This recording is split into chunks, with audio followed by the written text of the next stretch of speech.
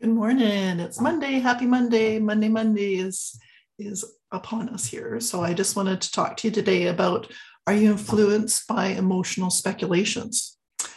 I tell you, these days it's crazy. We are all bombarded by sensationalized headlines regarding the market that instill either fear or greed in all of us. Even I feel it when I'm looking at these things. It's like it's very tantalizing to listen to all this stuff, and it's like, wow, oh my goodness.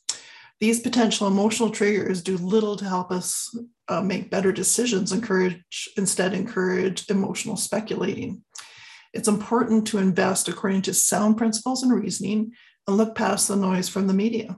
So, do you get challenged by that? All that's in the media and what you see and what you read?